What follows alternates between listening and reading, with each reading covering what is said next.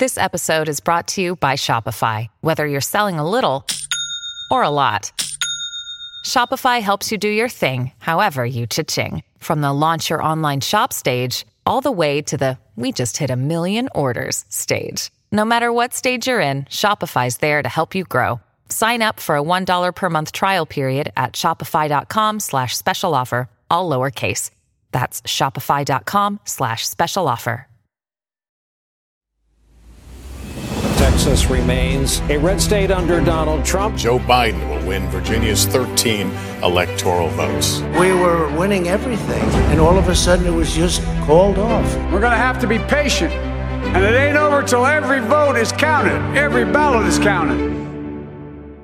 Welcome to The Transition, a special edition of Political Theater. It's Thursday, November 5th, which is theoretically 2 days since Election Day, but the drama over who will win the presidency and who will control the Senate also is still unresolved. Country's on edge as battleground states continue their count in the race between Donald Trump and Joe Biden for the presidency.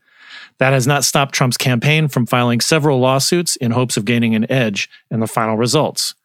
The counting in Georgia, for instance, affects the race for the presidency, as well as whether we will see not just one, but possibly two Senate runoffs in January. And those could determine the Senate majority at that time, depending on who wins the White House, Trump or Biden. We also have more than 40 uncalled House contests, although Democrats are on track to retain their majority there. But we're going to talk about the lawsuits that we know about. There may be more coming, but there's a few that have been filed in the last day or two, and even today in some of these battleground states. And with us to walk through it is our CQ Roll Call senior writer, Todd Ruger. Todd, welcome to The Transition. Thanks. So let's talk about some of these lawsuits. We've seen some of the president's legal team fan out. Rudy Giuliani, his personal attorney, was in the Philadelphia area with Pam Bondi, the former Florida Attorney General, who's also serving on the Trump legal team, and they were threatening legal action for the what they said was, sort of malfeasance happening in the counting of votes in Pennsylvania. Let's talk about the lawsuit that the Trump team has filed in Philadelphia and whether or not it has any sort of chance of affecting the final results. Okay, well, you did have a press conference yesterday where Rudy Giuliani said, here's a guy that was trying to observe the ballots at this as they were counting them in Philadelphia, and they wouldn't let him get as close as he needed to be, as close as the law required. And that was a huge problem because in Giuliani's description, Philadelphia is a gigantically corrupt Democratic machine. So we are going to continue the lawsuit here. We're going to bring a second one, and then we're going to bring a federal lawsuit. And we're going to take a very good look at whether we bring this nationally. We certainly are going to bring it here and in Wisconsin. Quite possibly, we'll do a national lawsuit and really expose the corruption of the Democrat Party. Just like there are corrupt Democrats all over the country trying to rig the election, and we're even going to file a nationwide lawsuit maybe. We're going to keep fighting so that every vote is counted.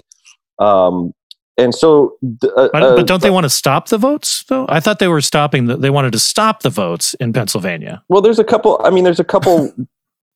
places they're trying to stop votes, and they want to stop the tallying of the votes while they can't have an observer there to watch. So they got a judge in Pennsylvania today to say that this observer could be allowed to get closer to the counting, and the counting can proceed.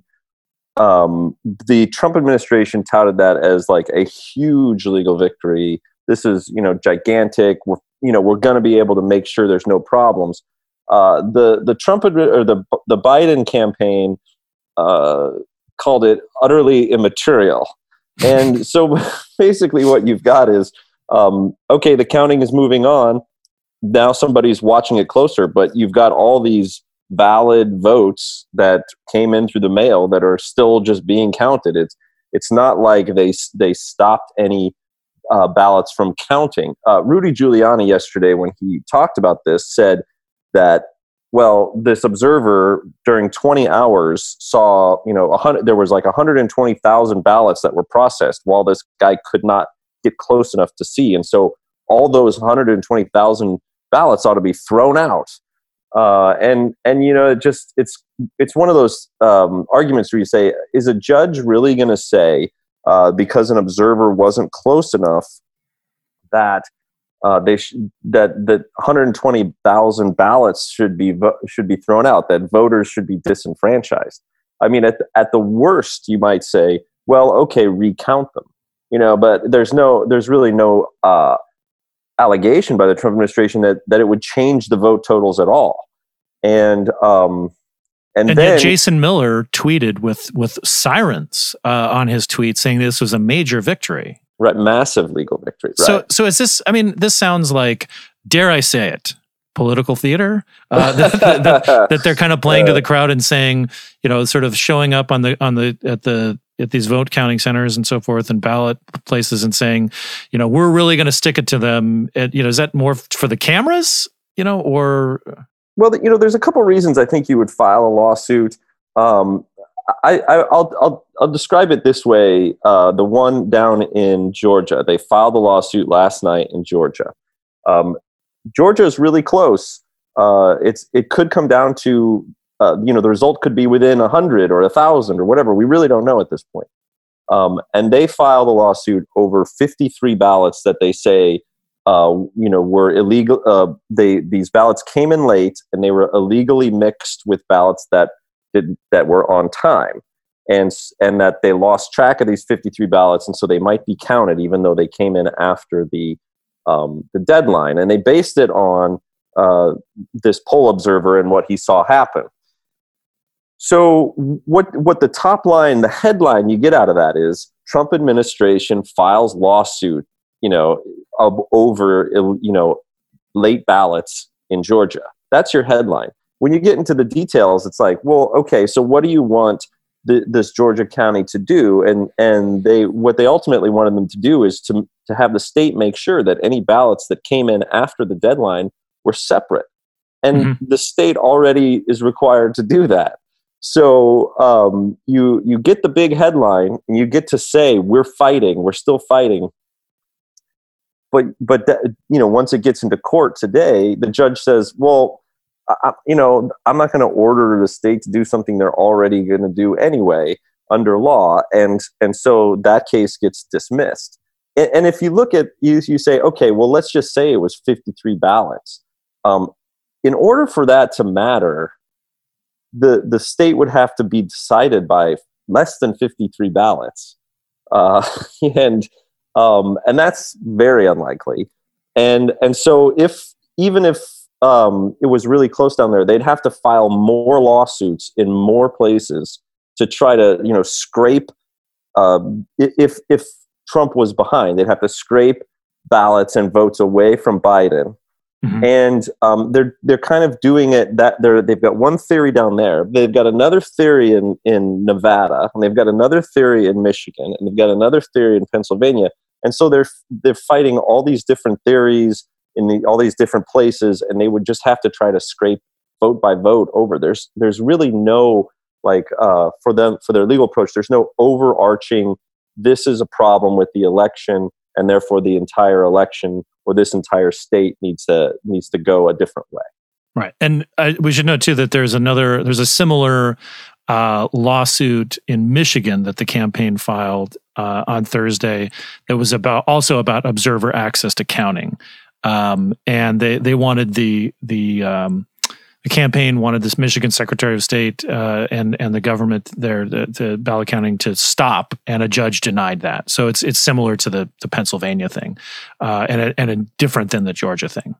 And then there's this thing in Nevada too, where Paul Laxalt, who's the former Nevada Attorney General, he chaired the Trump campaign in the state this year. He ran for governor a couple of years ago and lost.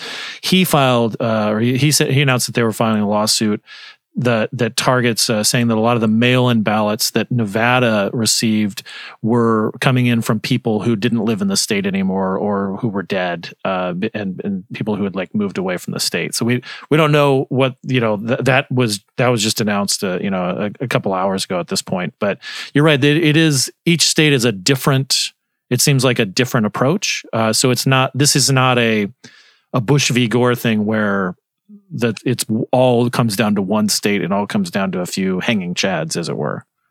Right. And the Nevada one is another good way to kind of illustrate the limitations of this strategy. It's, let's just give them that there's some bad, some fraud there, some people from out of state voted. If you identify, let's say they identify 5,000 ballots of people who voted out of state. It's like they found people that voted, let's say they found people that voted illegally.